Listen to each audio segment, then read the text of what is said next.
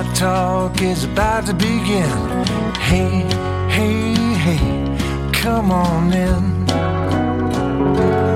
Welcome back to the Wednesday Buckeye Talk, recorded shortly after the Tuesday Buckeye Talk. Doug Emery, Nathan Baird, Stephen Means. It feels like a big gap to you. It's a short gap to us because, man, football is back. Just makes me feel good to watch some football and have information, Nathan, rather than just be, making stuff up for 3 months. So it's reassuring. We have news. Go back, listen to the Tuesday pod that we put up Tuesday afternoon because we had a hot and fresh Tuesday morning. That was all defense. This is going to be offense. But before Nathan, Stephen, and I get started on the offense, Jackson Smith-Njigba, Paris Johnson, CJ Stroud, Luke Whippler, Donovan Jackson, Joe Royer, all kinds, Evan Pryor, Travion Henderson, all kinds of good stuff. Nathan, there was a leadership discussion as part of the talking points on Tuesday from Ryan Day, Kevin Wilson, and Jim Knowles. And it felt like they had like a very kind of specific thing that they did. I don't know what it's going to lead to, but Nathan, clearly they felt like they had a leadership vacuum, and it sounds like they got proactive during the winter to get after that and try to grow some leaders. Yeah, so the contrast Ryan Day made was between what happened at halftime of the Rose Bowl, where he said, the leadership made itself apparent, stood up and kind of reversed what was going on in that game and led them to a win, as opposed to the Michigan game where he said we didn't have that, that the leadership that they needed to get them through the adversity that day didn't exist. So now obviously the Rose Bowl, the fact that you use that example tells you that they had made some progress already. But yeah, they implemented, and he didn't want to divulge, I think, all the specificity of it for whatever reason. They like to keep some of that stuff close to the vest. But the way he described it was they had sort of a meeting, talked about leadership, asked for volunteers from the program who wanted to, who among you wants to be the leaders. They took down those volunteers. They then had a team-wide vote, and the top 24 vote getters, they split the team up into 12 groups and had 2 leaders in each group. And then there was accountability both within the groups for what guys were getting done through the winter workouts. And then also if there were things that you were deficient in, if somebody from that group showed up late, then the whole group had to do community service. The whole group was held accountable. And I think that's been sort of part of a little bit of a culture reset. I don't think anybody thinks that the culture at Ohio State was bad. They clearly had some deficiencies the last few years in terms of communication on the defensive side of the ball and the way that was set up. I don't know how much I think that was deficient character among defensive players. I think it was a combination of some scheme that went awry and some recruiting things that never got fixed from 3-4 years ago. But clearly it was a sort of creative way, I guess, to address what you feel like is, in addition to doing the things they already did, bringing in Jim Knowles, bringing in Perry Eliano, bringing in Tim Walton. You're not bringing those guys in and saying, these guys are going to fix this for you. You're still putting some accountability on the players to address what they have to do, take care of things that they have to take care of. I think last year, go ahead. Leadership in college sports, talked about too much or talked about not enough? I think it's just right, because if you put too much of an emphasis on it, it's almost like college coaches are not trying to take accountability as the people who are making at this point, 6-figure salaries, while the players were making close to nothing. But if you don't talk about it enough, things like last year can happen when you don't discuss it. I think last year, Ohio State had a senior class where, whether he was injured or not, they had a senior cornerback who was in the doghouse to start the season. And then they had a week where they lost a senior linebacker to the transfer portal in the middle of the week, and then another senior linebacker who during a game threw a temper tantrum. And that's just what the general, and all I'm saying is that's just what the general public saw and knew about. So there must have been other things going on behind the scenes. I do not feel like this coaching staff as a whole felt like the senior class last year did a good job leading this team. Is that why they lost? I think leadership is about 20% of the reason why you lose. The other 80% is about the millions of other things that happen with football. But I do think there is a percentage that can go to, if guys are not being held accountable to do what they're supposed to do, not just by the coaches, but by their peers, it can start to unravel on the field and on the scoreboard. It's a little bit tricky because I think if last year's best leaders had been Dallas Gant and Kayvon Pope, it would have reduced those distractions that they had midseason, but it wouldn't have helped the team win. Your best leaders can't be guys who don't play. And that's the problem. There weren't enough leaders who were also playing. But they're just young. I mean, like I think we talk about it too much. I find leadership discussions to be. I'm not saying I'm right. I'm just finding like their players weren't good enough last year. It's like Taraji Mitchell was a captain, and then like he didn't play well enough to stay on the field. Is that leadership, or is that their linebackers didn't play well enough? Right. Sevyn Banks had like a goofy year. Clearly, Sevyn Banks had a lot of stuff going on, so they had to play Denzel Burke. Well, Denzel Burke's not going to be a leader as a true freshman, and then their best safety got hurt, broke his leg. And so it's like, I don't know, is Bryson Shaw supposed to be a better leader? Haskell Garrett was a good leader. I'm thinking of the guys at the combine. Haskell Garrett clearly led. But a lot of the other guys, I would say the guys at the combine, I don't know. And when I think about Chris Olave, Nicholas Petit-Frere, Garrett Wilson, Jeremy Ruckert, Tyreek Smith, I don't know that the first thing I think about with them is leadership. I mean, and there have been guys that have come through here a little bit, but they're young. They were young. They're mostly young. And so they want to get these young guys energized and make sure they take ownership of this team. But now they're going to have a lot of guys, CJ Stroud, Trevion Henderson, Jackson Smith and Jigba, Paris Johnson, who are going to be second-year starters, who are going to be juniors and seniors, or at least third-year guys and fourth-year guys, who are going to have ownership in the program. And I think it'll solve itself. I didn't think this was a like ridiculously talented team 1 through 22, all the starters, that it was like an embarrassment that they fell short of the playoff. Like their defense wasn't good enough. Correct. Right. So like that was the bottom line. So, I mean, Urban Meyer made a big deal about this too when he came in. I mean, he did it when he came in. It was like all this leadership stuff and they sort of revamped stuff, but they were coming off a 6 and 7 year too. So, I mean, like I find it interesting when they talk about the specifics of it, but I think sometimes we overrate. There are some people, Nathan, you know how it is. There are some people there. It's like, oh, I said the L word. Oh, I can either write a 2,000 word story or I can make a 60-second TV package about leadership, about young men growing. I want to talk football. Sometimes the leadership stuff a little bit goes a long way for me. When Urban Meyer came in, he did have to change the culture. Like they had just had a cataclysmic event and they had to reset things a little bit. I think if he had undersold the leadership, I mean, maybe things would have been fine because obviously he revamped the recruiting too. But I think you kind of needed to maybe overemphasize it. I think what happens also is when we have these conversations, leadership, like team-wide leadership and individual mental toughness get conflated. And it's like if you have enough leaders on a team, they can like yell at young guys enough that they'll be more mentally tough. I don't really think that's how that works. I think it was the mental toughness individual mental toughness was missing from some players that we generally said good things about all season. We weren't saying that about them the way they played in that Michigan game.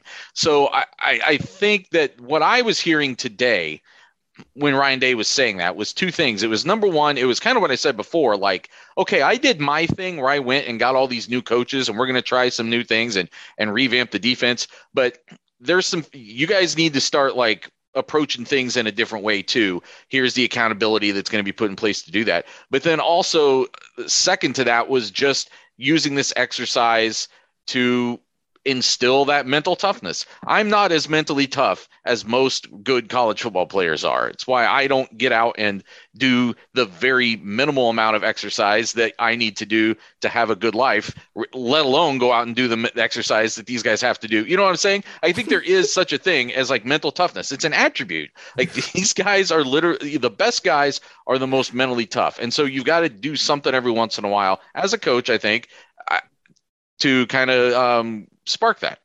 I think one thing I'm going to start doing this off season is I'm going to start 2 counters. I'm going to start one counter is going to be how many times Doug brings up Disney World between now and kickoff. And the other one is going to be how many ways can Nathan Baird call himself fat?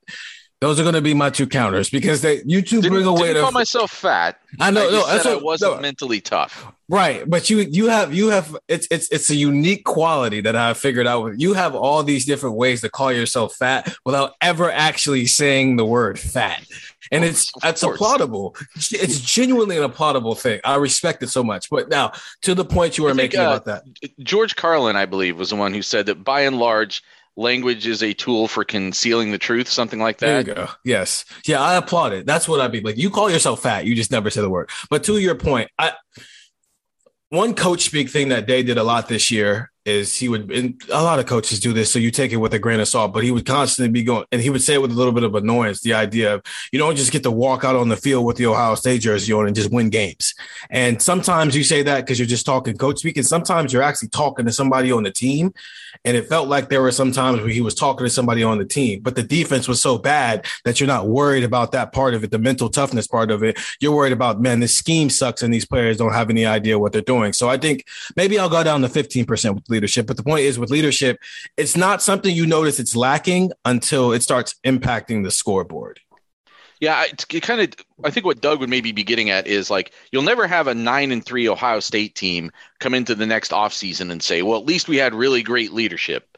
Like, yeah, fair. We always apply those things in reverse, but you will have undefeated teams that have like first round draft picks draped all over the place, and they'll still try to come back the next offseason and say like, oh, it was really our senior leadership from that walk on that we made a captain that put us over the top, not the 7 draft picks that we had 2 days of the. So you mean like in 2018 when they brought back basically the entire defense and then they went to the playoff with like the top 2 defensive players taken off the board? Listen, in 2014, in 2014, they got some really good veteran leadership from guys like Michael Bennett, Duran Grant, Evan Spencer, and they won the national title because of Joey Bosa, Ezekiel Elliott, Von Bell, Darren Lee, Michael Thomas, and a load of talent. So like, I get it. I'm already falling asleep from our leadership discussion. I'm asleep. So great. We talk about Paris. I like the specifics of like, oh, you had 24 guys. Are they volunteered? At some point I was like, could you name them? Could you please list the 24 guys? Because even within the 24 guys, he was like, we got 24 guys. Some of them weren't great leaders. It was like, we made them. That was really interesting to hear. He's like, hey, some of them weren't it. This is like some of your 22 starters aren't it on day one. Okay. But right. So okay, Ryan, tell us the ones were it.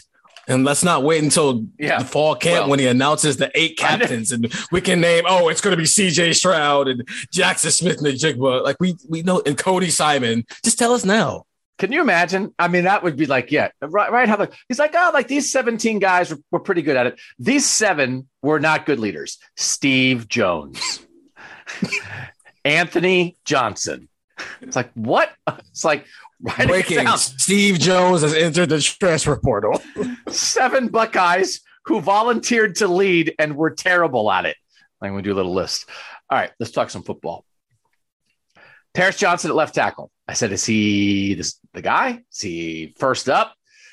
And I liked it because Steven, I thought we got a dose of, we're not going to say nice things about the guy who's good. And I was like, ding, ding, ding, ding, ding. Paris Johnson is ready to roll because they refuse to say nice things about him. You want to know exactly what this was? This whole, it's going to get pushed. It's going to be a competition.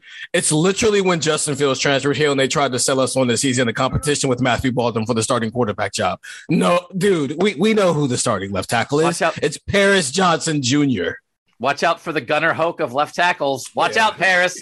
He's coming for you. Now, listen, they did say that, like, this is a guy who handles his business. They did say things like that, but then they acted like it's not a lock.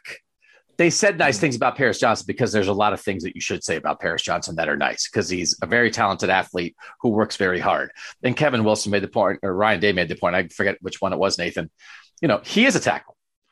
He played guard last year, but he's always been a tackle. So he is a tackle. So it's not really a transition. But as Stephen was saying, Nathan, they tried to act like it's not set in stone because they want him to be motivated. They don't want him to get a big hit, right? It's a little bit, but we know the deal and it's just to confirm it. So that's what spring practice is for sometimes, Nathan. We get to talk to these guys for the first time in a while. We all knew Paris Johnson was going to be the left tackle, but guess what? Paris Johnson's going to be the left tackle. And I think we should also qualify this. I thought Day's answer was much closer to, well, yeah, he's our guy. And Kevin Wilson was the one who sprinkled a little doubt in there about like, well, as long as he shows up. And Kevin Wilson was the one who back in the Rose Bowl practices, when he was asked about the offensive line, had said,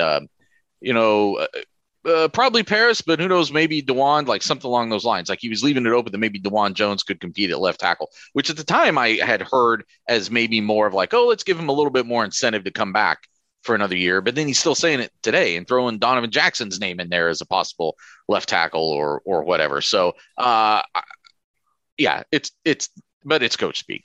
We know who the starting left tackle is going to be unless something goes really wrong. This team isn't going to be as good as it can be if Paris Johnson Jr. isn't the starting left tackle. He did say, he sort of said like was it most reliable guy will be the left tackle. Yep. And I think he listed Paris Johnson Jr., DeJuan Jones, Zed Michalski, threw Donovan Jackson in there, even though nobody really thinks that Donovan Jackson's a tackle. And I think threw Josh Fryer in there, but Josh Fryer is one of the guys who's out for the spring, but is a guy that has come up. His name came up a couple times at the combine. I think Thayer Munford and Nicholas Petit-Frere both mentioned Josh Fryer. So Nathan, I have like Josh Fryer's a little more on my radar based on what NPF and Thayer said, but he's the guy. And if you guys didn't hear it on the Tuesday pod, there's a list of 10 guys who are not going to take part in spring. And Josh Fryer is one of them, but I don't think it's impossible that Josh Fryer, works in somewhere or winds up as like their sixth offensive lineman is the swing tackle. Swing tackle, man. Woo, that's an important job. Like the next guy up that you can have an injury at tackle and you're okay. If Josh Fryer does that for them, that is filling a role, but we're just not going to see him in the spring. Well, and we've been talking all along about how this year and next the tackle just seems so thin. I mean, you still and last year's offensive line, the primary story became obviously kind of the jumbling around, but at one point it seemed like the primary story was going to be this might be the deepest offensive line in the country. I don't think you would say that about this one, or you're not saying it about it yet. There's just a lot unknown beyond what appears to be a quickly establishing first string. So guys like Josh Fryer, guys like Zed Michalski, it's interesting to hear his name in the mix because he's another guy that if he can play either tackle spot and play it well enough to take real Big Ten reps, that helps them a lot. Enoch Vamahi was a guy who lined up last year as the backup left tackle, even though that wasn't really what he was ever going to really do. So they've got guys, but last year it felt like there was like boom, boom, like first string line, second string line. This thing is set in stone and they're good to go. And they can even play with some guys who could do it well enough to do it at multiple positions. And this year it seems like there's a little bit more fragility to it.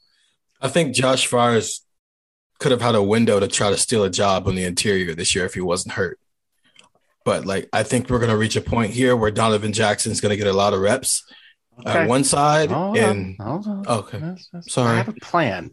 I write it out. I got the whole thing. You don't think we're going to get to Donovan Jackson? He keeps it to himself. We'll get to it. We're going to get to it, buddy. You know what my favorite thing about this pod has actually been? So when I first joined the pod, we were at this point where it's like Doug is just he has all these plans in his head.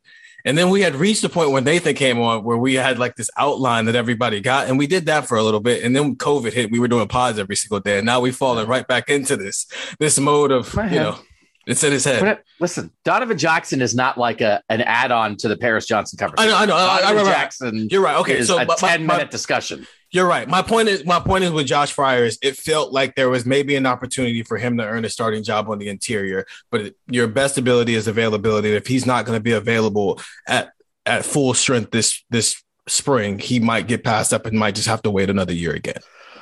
So it feels like the tackles, not surprisingly, are set. Paris Johnson Jr. is going to be the left tackle. DeJuan Jones will be the right tackle. And I think, Nathan, a year from now, we could be talking about both of them as first-round tackles. I don't think that is crazy to talk about.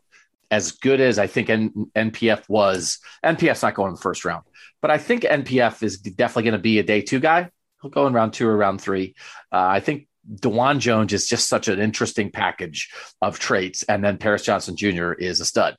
So I think that's where we are with this. Let's talk about a guy first before we get to Donovan Jackson. And you've got to hear what they said about Donovan Jackson. Let's talk about a guy who is playing a very important role in possibly this interior offensive line solidifying, and it's by his absence. Nathan, we don't know what the situation is exactly with Harry Miller. He clearly battled a lot of injuries a year ago. He's on the list of 10 guys who are not participating this spring. And when Ryan Day was asked about Harry Miller on Tuesday, he just gave like a very short answer. And it was so short that it felt like, well, I don't know what's happening, but it feels I don't know what's happening. But the longer that we just kind of don't exactly know what's up with Harry Miller, the more you wonder about it. And I know you did in January depth charts and projections. I think you had Harry Miller as a starter. I don't know that we would talk about Harry Miller as a starter right now because there just seems to be so much uncertainty around him. Yeah, I mean, just let alone the fact that he can't be out there to start the spring. I thought that was a bad sign when he wasn't out there at all, wasn't even working on the side today. Then we get the official confirmation that he's one of the 10 guys that isn't practicing at all. I don't think he is on track anymore to start this fall. I tried to ask Kevin Wilson about that. He, gave an answer about, sure, he can play either one of those inside spots, but it sounds like there's just no timetable. I don't think they know when they can count on Harry Miller playing football right now. And we don't know the full story behind that, but I thought one telling thing that just kind of almost just slipped past my ears today, and I'm jumping to another guy, but it started by kind of what you're saying, that Harry Miller's absence kind of helps define things. Like Matt Jones, they just talked about starting guard Matt Jones. Yeah. Just bang. They did. And they also talked about starting center Luke Whippler. Yep. Kevin Wilson called both of those guys that. So, okay. So if we just don't know about Harry Miller, but let's take him out of the starting lineup projection for the moment. As a fifth-year guy, Kevin Wilson acted like Matt Jones as a starter at guard. He acted like Luke Whippler as a starter at center. And then, Steven, now you can go. And it certainly feels like the other starting guard is going to be a guy that Kevin Wilson was raving about on Tuesday. He seems like one of those young, talented people that once you get him on the field, he's not coming off. And he's going to have a runway with that right guard spot. Well, right guard, left guard, however they figure that out, fine.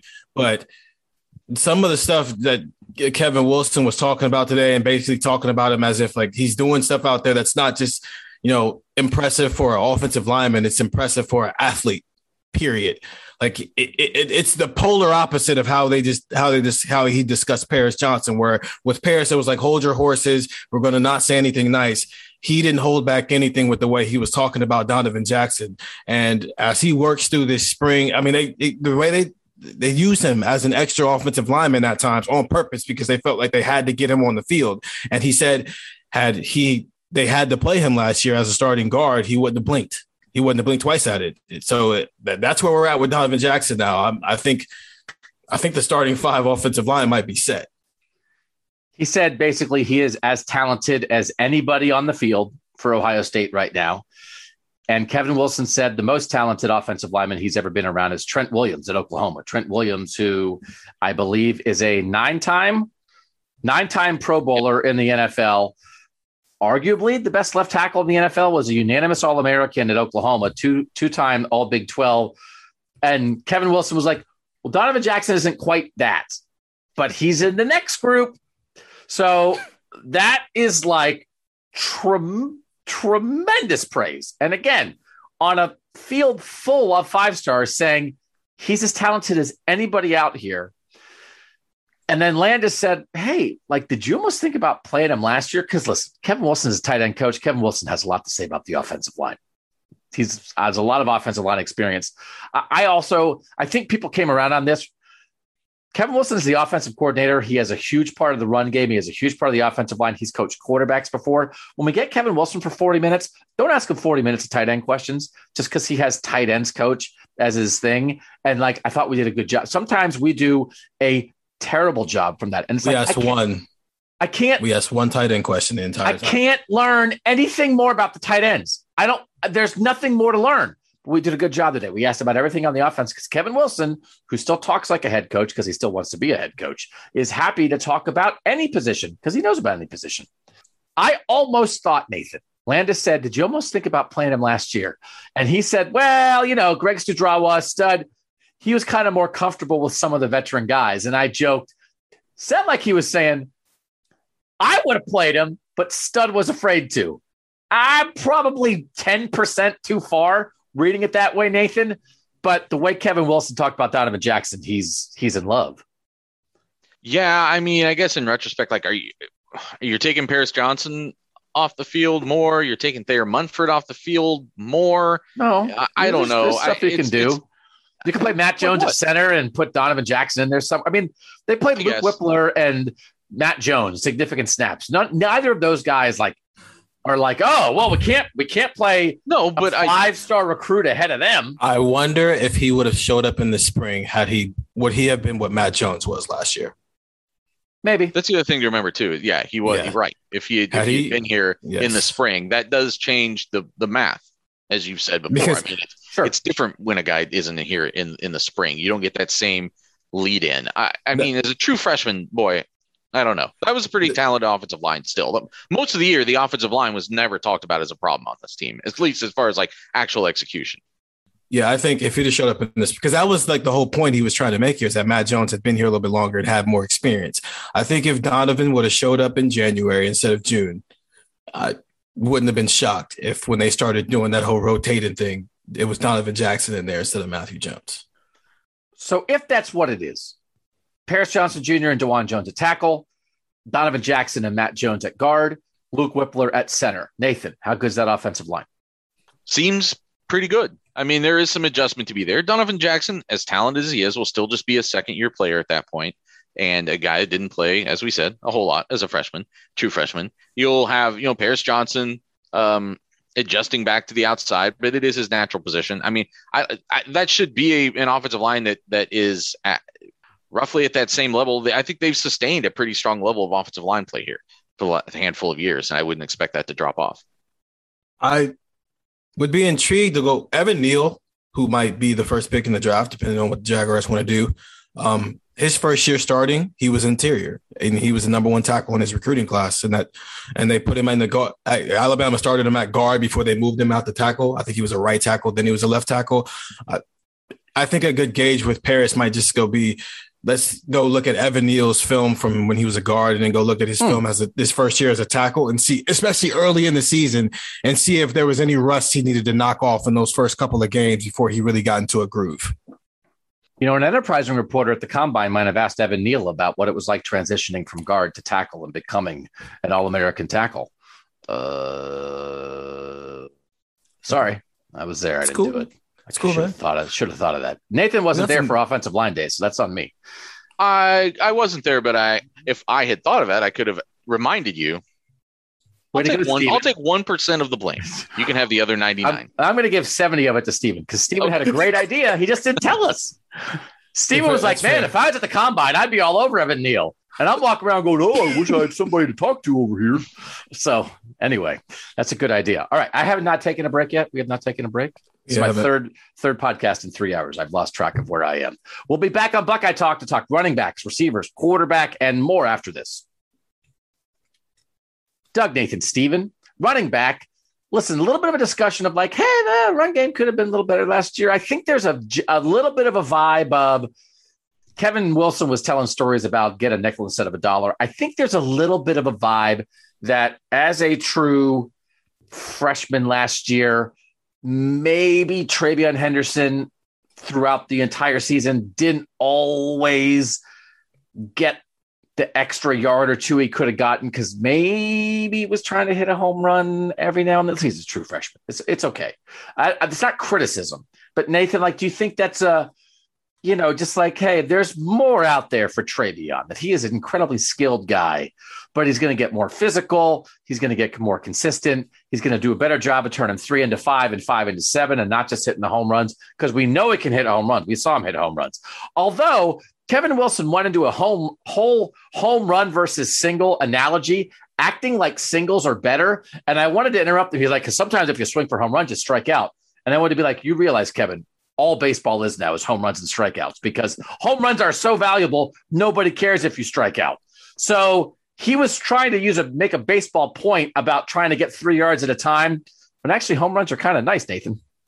Well, not to get into too much of a baseball thing, but I feel like I think it is a comparable analogy, because if you're going up and selling out just to hit the home run and you don't make contact, I was always taught, and I didn't do it well.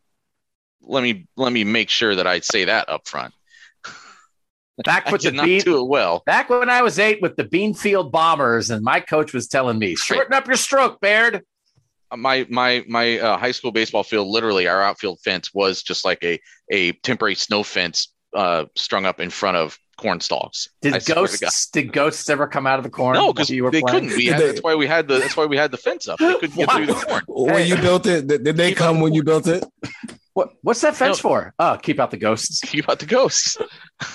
But as a matter of practice, if you're trying to hit the ball back up the middle, then even when you're a little bit ahead or a little bit behind, you'll still keep it in play. That's maybe a little bit more of the analogy he should have been going for there. That if you're getting that repetitive, like you get yourself into that groove of you're always just trying to hit it back up the middle, then even when you're whatever, I'm probably straying from the point, but I think it is still an apt analogy. But I want to make sure that we remember with TreVeyon Henderson. Obviously, the guy had a really jumbled up way of getting here.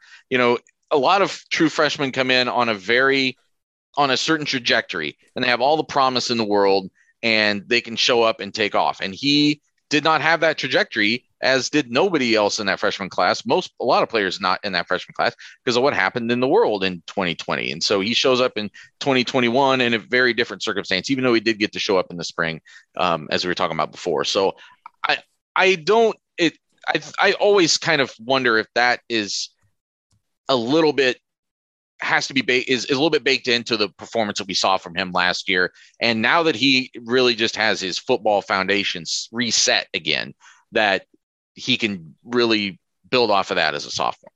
I just think this is a guy who's used to running for a first down every time he touches the ball. And the first time that didn't happen, he got a little frustrated and started being impatient. And that's what happened. That Penn State game, that's what happened. I don't think he's ever worked that hard before to get 152 yards. That's probably never happened to him. And that plus like the Michigan game and those first three plays of the second half, it's like you got to be patient sometimes. And it's almost the same lesson that J.K. Dobbins had to learn in 2018 when he came back in 2019. Now, it's a little bit different because J.K. then never came off the field and they were giving him the ball 30 times a game. They're probably not going to do that with him this year, at least not by the way that they were practicing, where him and Mayan were taking all their snaps with C.J. Stroud. But the idea of this isn't high school anymore, you got to learn to have some patience and pick your spots. It's something that any young player who's been this dominant his entire life is going to have to learn. So it is one of those, it's like, hey, TreVeyon, that 1,248-yard season when you ranked 25th in the nation in rushing yards per game and in the top 13 among Power 5 teams. It could be better. So, yes. I mean, but I think like that's a compliment because nobody's criticizing him there. But they were giving an impression of we want the run game to be more consistent. And we want to make sure that we aren't only hitting home runs. But they're going to lean on TreVeyon Henderson. But a guy who we have talked about, who we have been very intrigued by, did get mentioned. And again, both in a positive and like in a, hey, let's go kind of way. And that was Evan Pryor, because Mayan Williams, who changed his number, is Mayan Williams. And they basically even kind of said that. But I thought, Nathan, and again, I can't remember whether it was Wilson or Day, I thought somebody threw out something about competition in regards to Evan Pryor. And it's like, well, we know no one's taken TreVeyon's job, but we've talked about how important being the number 2 running back here is. And I thought someone threw the line in the water to try to get a bite from Evan Pryor and say, hey, let's go. Like there's a chance for you here this spring and this season. Yeah, it was me. I was the one who asked the question of Kevin Wilson about. You threw the line in the water for Evan Pryor? I did. I said, put a bait on that hook? Because Ryan Day had mentioned him as one of the more improved guys that they'd seen in the winter, got one of the best offseason awards. But what does he need to show to close the gap, to compete for a bigger role? I said something along those lines.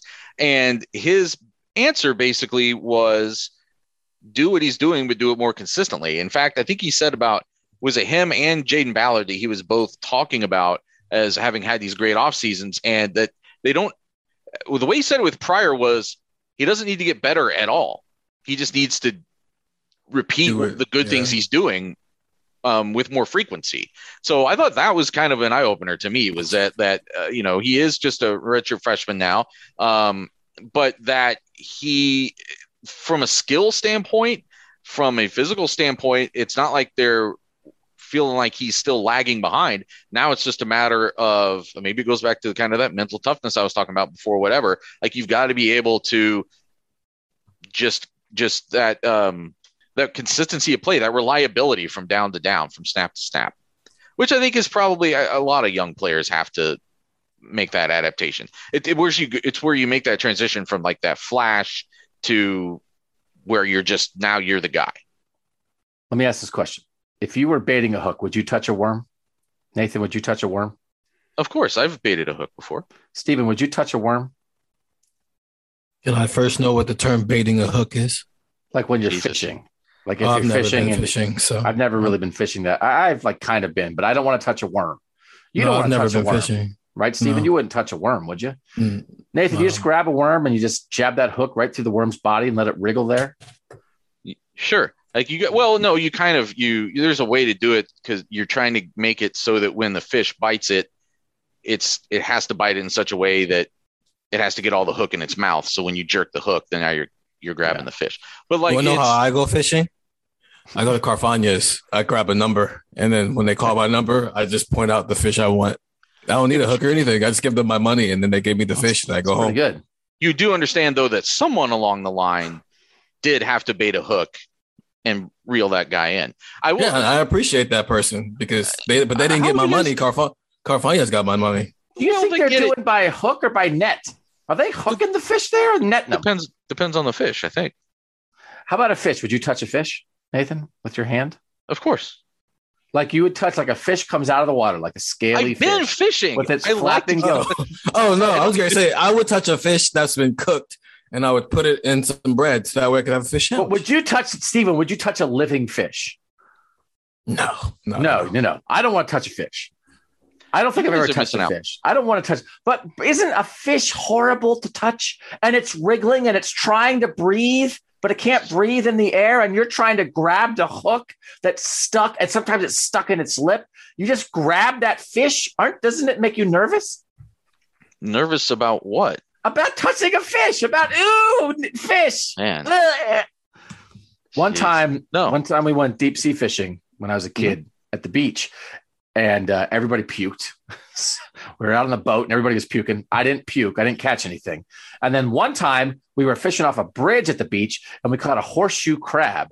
And the horseshoe crab, like we pulled it up on the bridge and it like vomited everywhere or something. Something came out of it.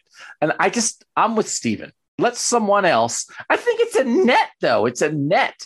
There's not some guy like at a fish store. When you go to the grocery store, you go to a restaurant. I'm assuming that's a net. There's not a guy or a woman with a fishing pole. Oh no, they've got gloves on and they just. But I mean, they're not pulling them out of the. They're not pulling them out of the river one by one, are they? If you get a trout, I guess are you getting a river fish or a sea fish? I don't ask that many questions. I just say, let me get that catfish right there. I think you're right. I think commercial fishing. Boy, this has really gone in taking a left-hand turn. This whole podcast. I think you're right. Commercial fishing is large scale, like they're probably using net to catch all those fish. But my favorite, when I go to Florida, when we have gone to Florida, my favorite part of the vacation was we would take like a day and go deep sea fishing. I love that. And then do you ever clean the fish and then eat it? And no, because part of the experience usually is actually they're usually baiting the hooks for you too, because they can just do it so much faster. It's so much more efficient. You got your captain that's driving you out there, and then they when you take all your fish back to the dock, and then they clean them, fillet them, and give you this, and you take so those you keep them and have them cook them. Cool. I was gonna say actually, I'm just saying like that actually like irks my nerves. People who go fishing where they catch the fish just to throw it back. So basically, you just abuse an animal. That's animal abuse. You put a hole in that fish's cheek for no reason. But would the fish rather have a hole in its cheek than be dead? Would you rather have a hole in your cheek right now? Then be dead? Yes. And have that near death. I don't know how we got here. Evan Pryor he looks like a better running back this year, and he's going to challenge Mayan Williams for running back number 2. That's what we didn't say. I agree. That's not an interesting discussion. That's too obvious. All right, Evan Pryor. We're excited about Evan Pryor. Tight end. Steven, it was sort of like when Ryan Day was asked, like, hey, we did a little bit of tight on the defense pod because Cade Stover. It was like, hey, what are you thinking about? And he was like, well, we got to find somebody at tight end, and they're going to miss Jeremy Ruckert. And then I know Kevin Wilson even threw a thing about, I know everybody says you don't throw the ball to tight ends at Ohio State. It's like, but you don't. Like, what are you?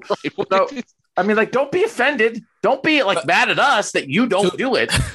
To be fair, he gets on that soapbox at least once a year. So at least we got it out the way in spring practice. That's true. So we don't have to hear it anymore. I mean, it's just a fact. Steven, do you think they feel okay at tight end, or do you feel like they're searching a little bit? Because as we said, it feels like Joe Royer, G. Scott kind of as more like the out wide guys, like as Kevin Wilson said, kind of like half tight end, half receiver. And then Sam Hart, Bennett Christian. I'm going to call him Christian Bennett at some point. Bennett Christian, more the inline tight end, as they kind of said, like half tight end, half fullback. And then, of course, Mitch Rossi, the magical potion that makes the whole offense come together. He's out for the spring. He'll be back. Do you think they feel okay? Or do you think they actually are nervous, Steven? I think they are okay in the sense that they have an idea of who is what. I think they're nervous about the who is what can actually lead to productive, play on the field. If you want to tell me Joe Royer's ready to be your starting tight end in year 3, where he's had a serious physical transformation, because I remember watching him in high school, and from that point to what I saw in fall camp last year, those are 2 different human beings. I'll believe that, but like we just got done talking about, they don't throw to the tight end. So having a receiving tight end who's ready to go doesn't help you at all. I think they need either Bennett Christian to be ready to go right away, or Sam Hart needs to take like a jump here, because that's what's more important here is having that blocking inline tight end than having the receiving tight end right now. So you don't feel like you have to play 4 wide receivers more than you need to, or you don't have the necessary blocking to do some of the stuff you want to do in the run game. Because sometimes it is like the tight end you're putting out there. It's like, well, we're taking a receiver off the field to do this. And like, right. It did sound like, Nathan, that there was a decent amount of discussion between Wilson and Day of, well, we like to go 12 personnel, but if we can't go 12 personnel because we don't have the guys, then we just run 3 receiver even more. They're going to have 1 tight end on the field almost all the time. But to Steven's point, Nathan, like that tight end is more likely to be a guy who can be lined up on the end of the line and block a little bit. And it is just they feel a little in between to me, that they seem to talk about Joe Royer and G. Scott as the first 2 guys in that room, but yet both of them are a little bit lighter, more of the receiving type. Now, listen, Ruckert became a great blocker. We don't know if Royer and or G. Scott are going to become great blockers. Royer's listed at 245. Kevin Wilson was saying they'd like to he's like at G. Scott's like at 235. They'd like to get him up to the high 230s, maybe to 240. I don't know, Nathan. I think they're still working it out right here. I'm not exactly sure where it's going to land. I do think they are a little bit caught in between. I think they have to like the athletic. I mean, clearly the upside, just the general athletic football player upside on G. Scott is higher. He was a top 100 prospect. I know he wasn't a tight end at the time, but like it clearly it's higher for him of what he could be athletically. But he's light for what Ohio State needs from his tight ends. And then Joe Royer, yeah, like you said, 245. He's really right. 6'5", 245. Body wise, that's about what they want. I mean, maybe a little bit bigger. Every tight end at the combine is 6'5", 250. So you're right. He's not far from that. Right. So it is. It's like carbon copy almost. It's crazy there. And so he's close, but Joe Royer hardly played last year. And the only guys really in front of him, I mean, G. Scott got more real tight end time than Joe Royer did. So that tells me a little bit something. Royer was still the one that I picked to be the starter on that depth chart for this fall, just based on the fact that he does have that size. If you're only going to put 1 on the field, maybe you're just going with the one that can block the best and has the most tight end body. But you can't platoon this too much, because the whole point is that an opposing defense respects what you may do with the personnel you have. They have to respect everything.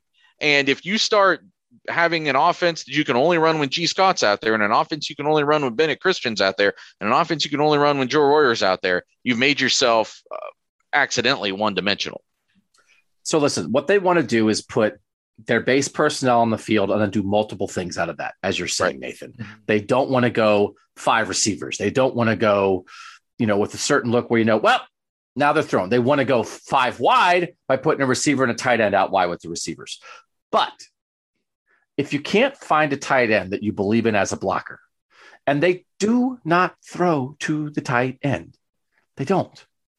Why not throw a number that starts with an 8 on Josh Fryer and play him at tight end when you want somebody who can block? Because you're not going to throw it to him anyway. Now, you take the threat away, so you change how, but you can have him block, and you can still throw with Josh Fryer at tight end on the field. You're just not going to throw to him, which they already don't do, because you're trying to find your Luke. 2 years ago when they had Farrell and Ruckert, right? Well, last year Stover was kind of like the Farrell, but also the whole point was Ruckert developed into a Farrell, that Ruckert was both. I think Sam Hart becomes incredibly important here. Again, if G. Scott and Joe Royer are a little more of the pass receiving kind of guy, Sam Hart is first up. Bennett Christian just got here, man. First up among the inline tight ends. I don't know why you wouldn't maybe try to get creative here, though. They've done it before. They did it with Reed Fragel. They took him from a tight end and made him a tackle. I don't know how often you take a tackle and make him a tight end. But I don't know, Steven. I'm just searching here. But they want a guy. They want a 6th guy who can block, that they can believe in.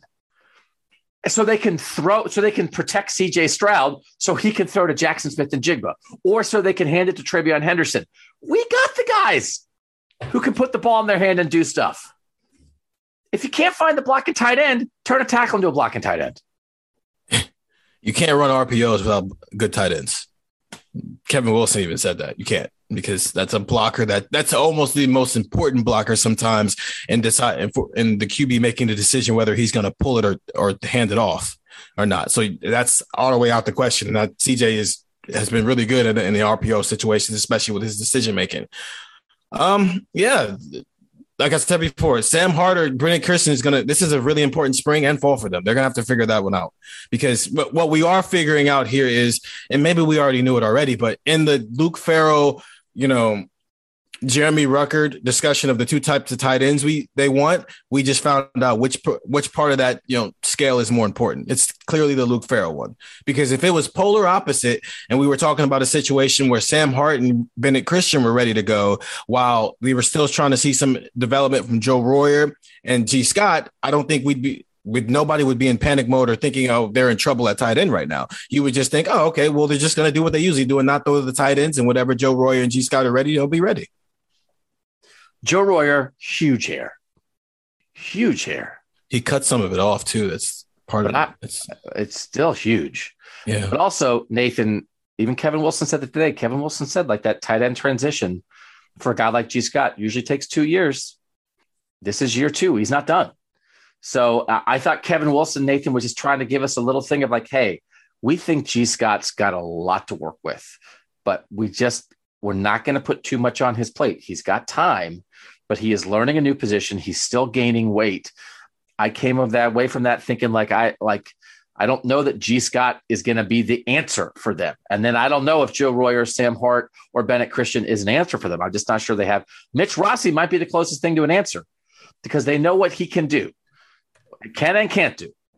So, but I also don't know, Nathan, that you can line Mitch Rossi up at tight end for 500 snaps this year. So again, it remains the most questionable position on the whole team. It's the position that I think they needed transfer help at the most, without question. And it's the one that maybe proves that the theory that we had that they would just kind of be able to put out the bat signal and players from lower level programs who are really good at that position would just start showing up. That hasn't really happened. And I don't know, maybe it will over time, but this seems like one where if you were a great tight end at that next notch of program down, why wouldn't you come here and play for 1 year?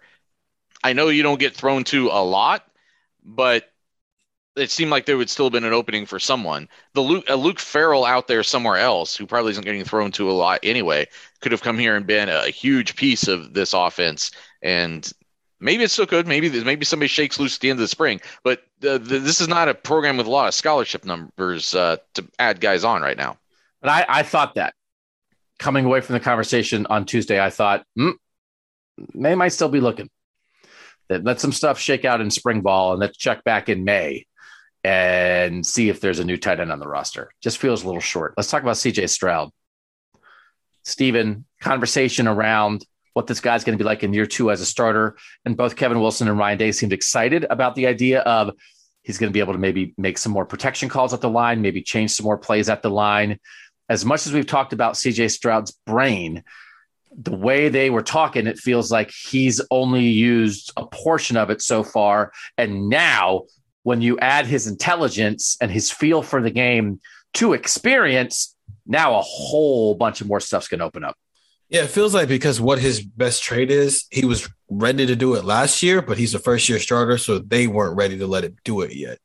Now they're going to open it up, and I can't remember if it was Dare or Wilson who said it, but they were throwing some new stuff, some new types of concepts at him, some new types of formations at him this year because, he is a second-year quarterback. And also the more important thing that is the major difference between him and Justin is he's getting a second-year starting quarterback with a normal off-season leading up to it. Justin's kind of got interrupted by COVID, and so it was kind of weird. Like, CJ's going to get all this spring. He's going to get all summer. He's going to get fall camp, putting all these different stuff in, and then we're going to see it all unlocked against Notre Dame, which is a pretty quality opponent to start it all against. But I do think it's going to be interesting watching CJ pre-snap next year and see what all he's doing. Let him post-snap, what kind of decision-making do you throw to the open receiver? Is it on time, on target, all that stuff? But I want to see what he looks like pre-snap in a world where he doesn't have to look at the sideline every play and say, hey, this is happening. What do you want me to do? I can just figure it out on my own now. And I can say, oh, I see that blitzer,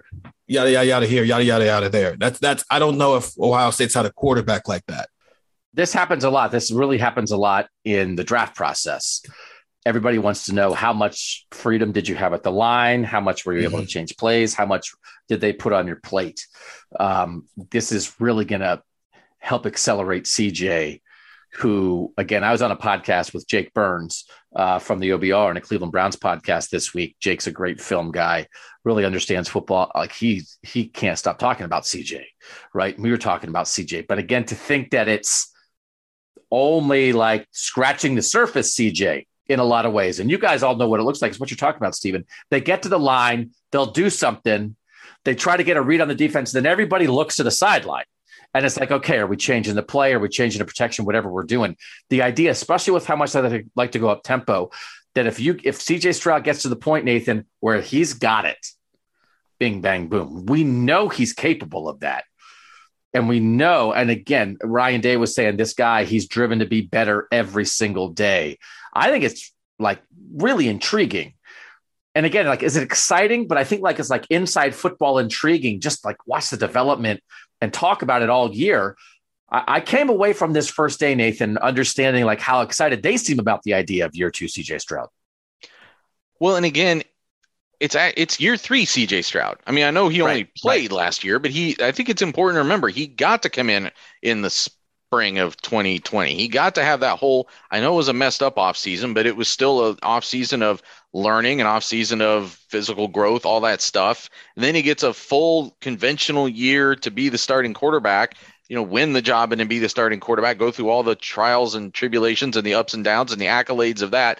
And then now I think is coming into this season very, I would think, just more certain than ever of his identity and who he is and what he's capable of, and can now just sort of attack every day with a greater confidence than the guy who came in the winter of 2020 with maybe sort of low stakes. They're fighting to compete or competing to back up Justin Fields, but you didn't have to be the guy, and the pressure wasn't on you yet. And now he's been through the pressure and succeeded mostly.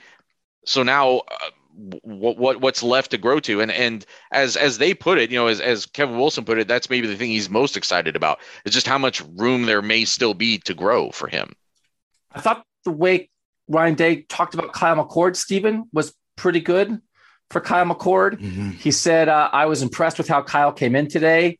I thought he had a good 7-on-7. He had a good approach, and he kind of picked up from where he left off in bowl practice, which is great. And then Devin Brown, the true freshman who's in early, Ryan Day is basically like, again, he's just trying to find the bathroom.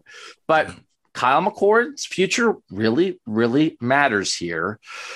And that Ryan Day thought he continued something from bowl practice through the offseason and brought in like the right approach and energy on day one. Again, some guys you want to talk up, some guys you want to like keep under control. I took that as real, though, and I thought that was kind of a good sign for Kyle McCord.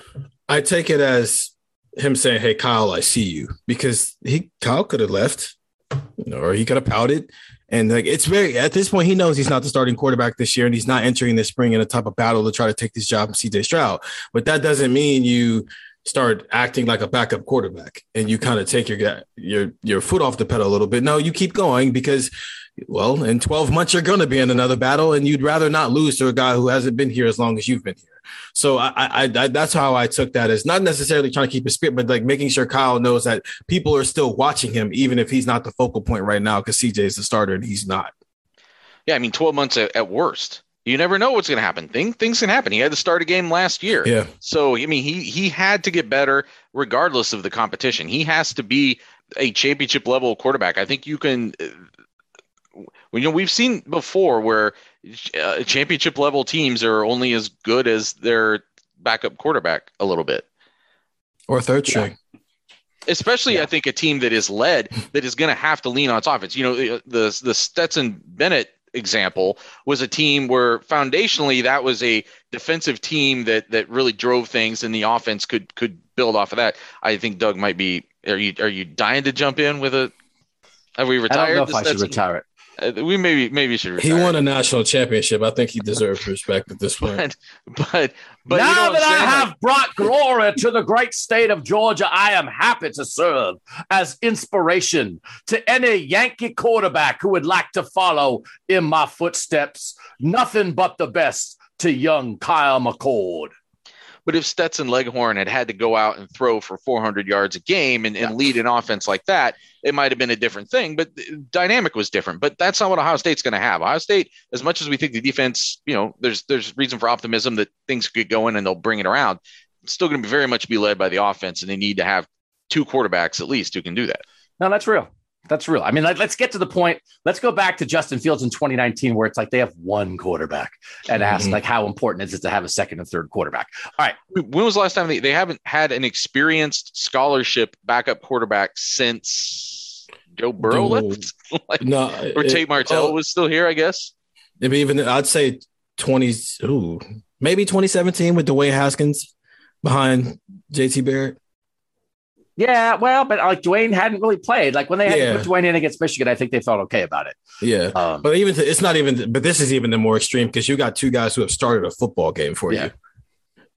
I mean, for like really played, maybe not back to Kenny Gayton. Dreams of Kenny Gayton because he had to play because Braxton had a couple games where he was hurt. But yeah. I mean, it's like a guy who's been around at least. So like Kyle McCord, if we ever decided to do, let's do the best backup quarterbacks in college football. Like Kyle McCord is like a good backup quarterback.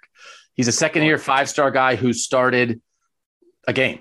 Like that's who's got better than that, right? Because even if there's other 5-star guys who are backups, they might be true freshmen, right? I mean, this is pretty good. So it's good for Ohio State that he's back, and it's good for Kyle McCord that, as you said, Steven, I think that's right. Ryan Day is like, I see you. Thanks for being here. You're important to us. Good job this offseason. That's not nothing. Receivers are left. We'll do it next on Buckeye Talk. Doug Lesmerises, Nathan Baird, Stephen Mean, 614-350-3315 is how you get the text. Subscribe to our YouTube channel. Drop a review if you'd like. We certainly would take those at Apple Podcasts. Nathan, there have been times I think me freaking out was the first day of spring practice 2 years ago, right? When Garrett moved to the slot, like that was the first day of spring practice. We figured that out. And then Garrett moved back outside in year 3. Jackson Smith-Njigba played in the slot last year. This would have been the day to say, hey, Jackson Smith-Njigba is moving outside. That's not what the answer was. The answer was he's going to play everywhere. But I really took it, Nathan, as he's going to be the slot receiver. Of course he goes outside. They said, well, we go to 12 personnel, he goes outside. Well, yeah, when they went to 12 personnel, they played Olave and Wilson 2 years ago. They took Jameson Williams off the field, and those were the two guys. We get it. And then you have to be outside because there is no slot. Like, we get that. But we're talking about the rest of the time when you're playing three receivers. And yes, they do move guys around a little bit. But I think I'm coming away from this. Yes, Jackson's going to be multiple. Yes, he knows how to play every position. But I think he's the slot receiver, and then they're going to put the other two guys outside, whether it's Marvin Harrison Jr. or Julian Fleming, or whether how Emeka Egbuka now works in more outside, as we saw him play outside in the Rose Bowl. Does that sound right to you, Nathan? There's some things that I just have started to kind of filter out. I think as you have, you've been doing this, at these Ohio State press conferences longer than I have. Like, all those guys are going to play. Well, that's kind of a thing that doesn't mean anything to me. There's one of those sayings. And I think that like he's going to play inside and out is kind of becoming one of those things. It's, Ryan Day did say that he didn't think there was anybody on the offense that's only practicing at one spot, or any of the receivers that are only learning one receiver spot. That's fine. But in general, these guys do tend to line up in a fairly static way. And they aren't talking about this the way, you're right. They aren't talking about this the way they talked about Garrett Wilson, where it was like, we're taking this guy from a guy who plays sometimes and we're making him this weapon in this spot because it will able to do this with him within the offense. That's not how they talk about Jaxon Smith-Njigba. Jaxon Smith-Njigba now there's a different dynamic here relative to the talent and the experience in that room. So that's an important thing to keep in mind. I don't think that changes the fact, though, that it's really more about, I think Jaxon Smith-Njigba is going to be mostly what Jaxon Smith-Njigba was last year. He did this in the Rose Bowl. It'll be what the Rose Bowl was. He became the number one guy, and that meant that he still was a slot receiver to start that game. But when they went to two tight ends, he moves outside. I think that's going to largely be what we see. And Steven, he's going to get double. Teams are going to sell out to stop him. So I think there is, and I asked Ryan Day, well, will he move? If you say he's going to move around, is that because you want to work in other guys, because you want to move him around the field so defenses can't just key on him? And he said both. I do get that part of it, Steven, that you've got to get creative. He's the most dangerous receiver in college football, who's going to play with one of the best quarterbacks in college football. They have a chance to be the best quarterback receiver combo in the game, and everybody knows it. Marcus Freeman knows that, since Notre Dame's going to have a plan for this. So to just say, line up in the slot, I get that. So I do think, there'll be some creativity, but I don't think it's going to be like 50% outside, 50% in the slot. No. One, I don't know how much of Garrett going into the slot his sophomore year was a plan versus who else were they going to put in the slot. Because it wasn't like somebody was rotating in there the year before.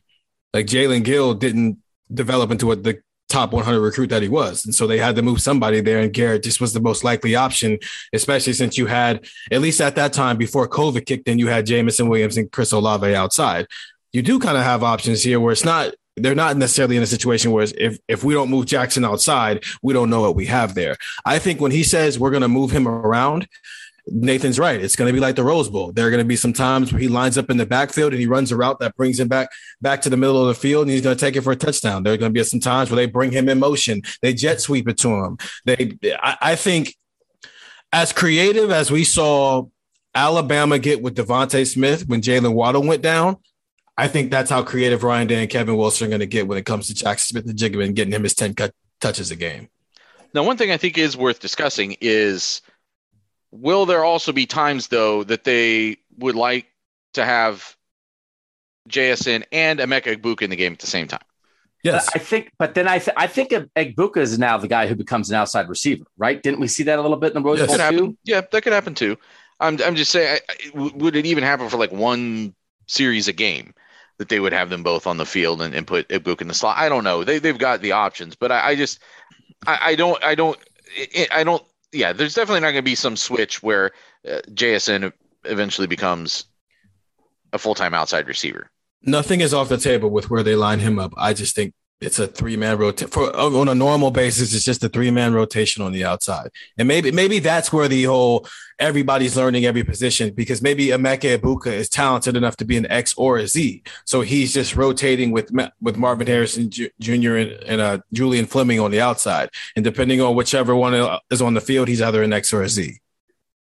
So let me drop this on you just as a comparison. So in 2020, according to PFF, Garrett Wilson played 316 snaps in the slot and 156 snaps out wide, right? So double in the slot. Doesn't mean he's never out wide, but that's when they go 12 personnel, which they did a lot in 2020. Then he's out wide. Mm-hmm. 2021, Garrett Wilson is 488 snaps out wide, 107 in the slot. So that's an outside receiver who, again, sometimes you line up guys and, Jackson wound up outside in this formation and Garrett's inside. But that's like a significant change. Garrett Wilson's role significantly changed. He went from doing twice as much in the slot to 3 times as much out wide. It was a different role for him.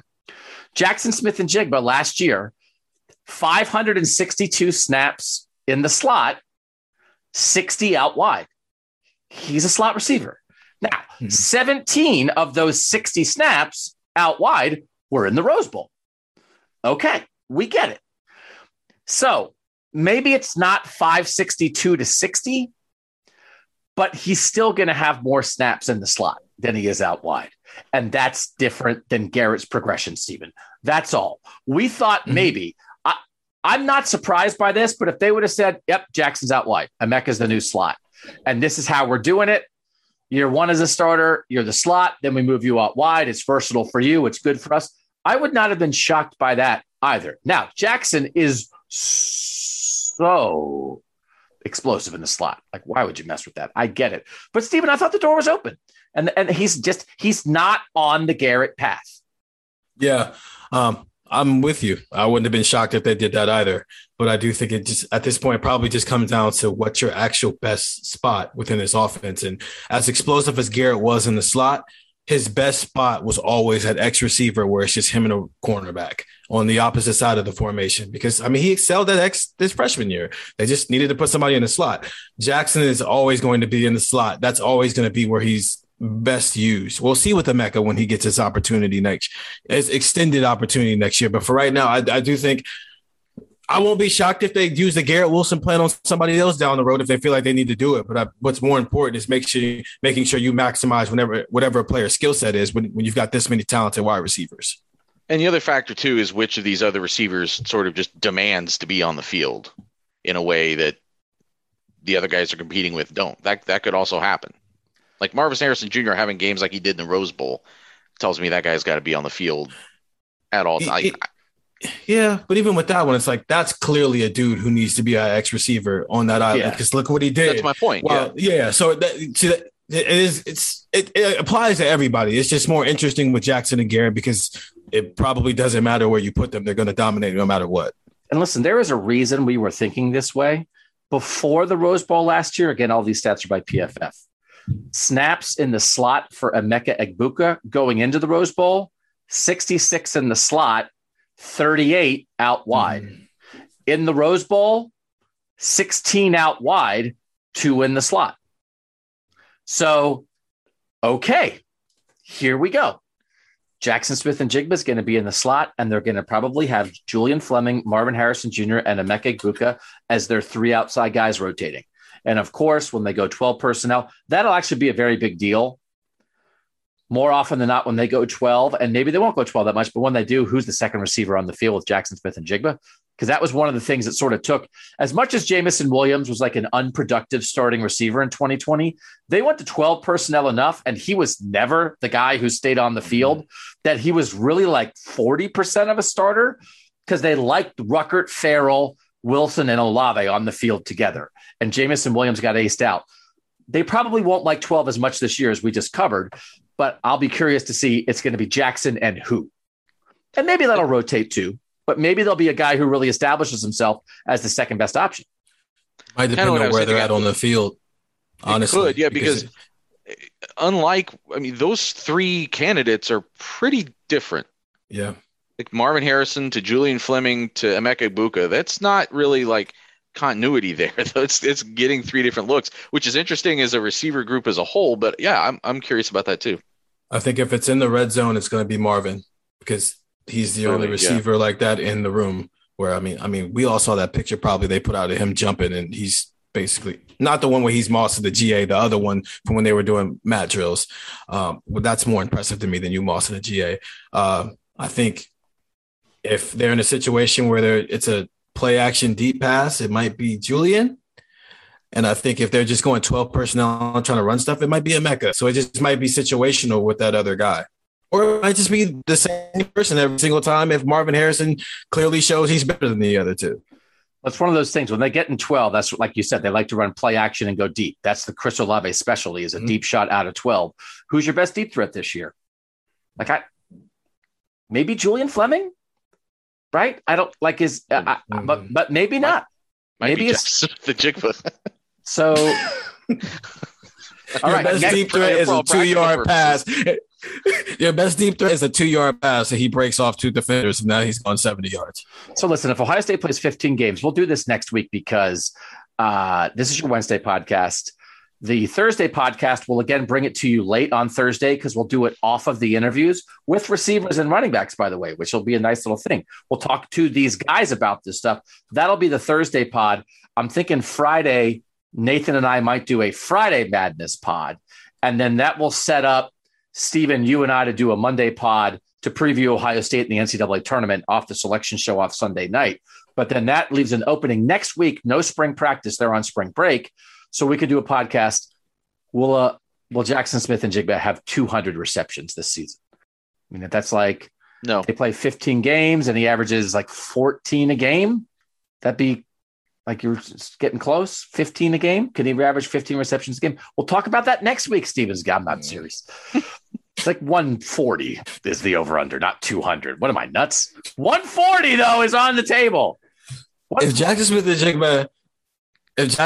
Jigba has 200 catches next year, whoever has the number 1 pick in the draft better pick him. I don't care what needs you have. You draft that guy. There were guys, a guy from Western Kentucky, Bailey Zappi, was thrown like 70 times a game. A guy from Western Kentucky led the nation in receptions this year with 150. The second place guy was 105. So Jackson Smith and Jigba over under 140. That's 14 games, 10 a game. Like, he's not going to have 10 receptions a game. Anyway, we'll do that next week. For now, that's our offensive wrap up. Go back and listen to the defense from the Tuesday afternoon pod if you missed it. Lots of stuff happening. We're bringing it to you here. We're bringing it to you on the texts. And of course, we're bringing it to you at cleveland.com/OSU. Go there and read the stories. Thanks as always for making Buckeye Talk part of your week. For Nathan Baird and Stephen Means, I'm Doug Lesmerises. And that was Buckeye Talk.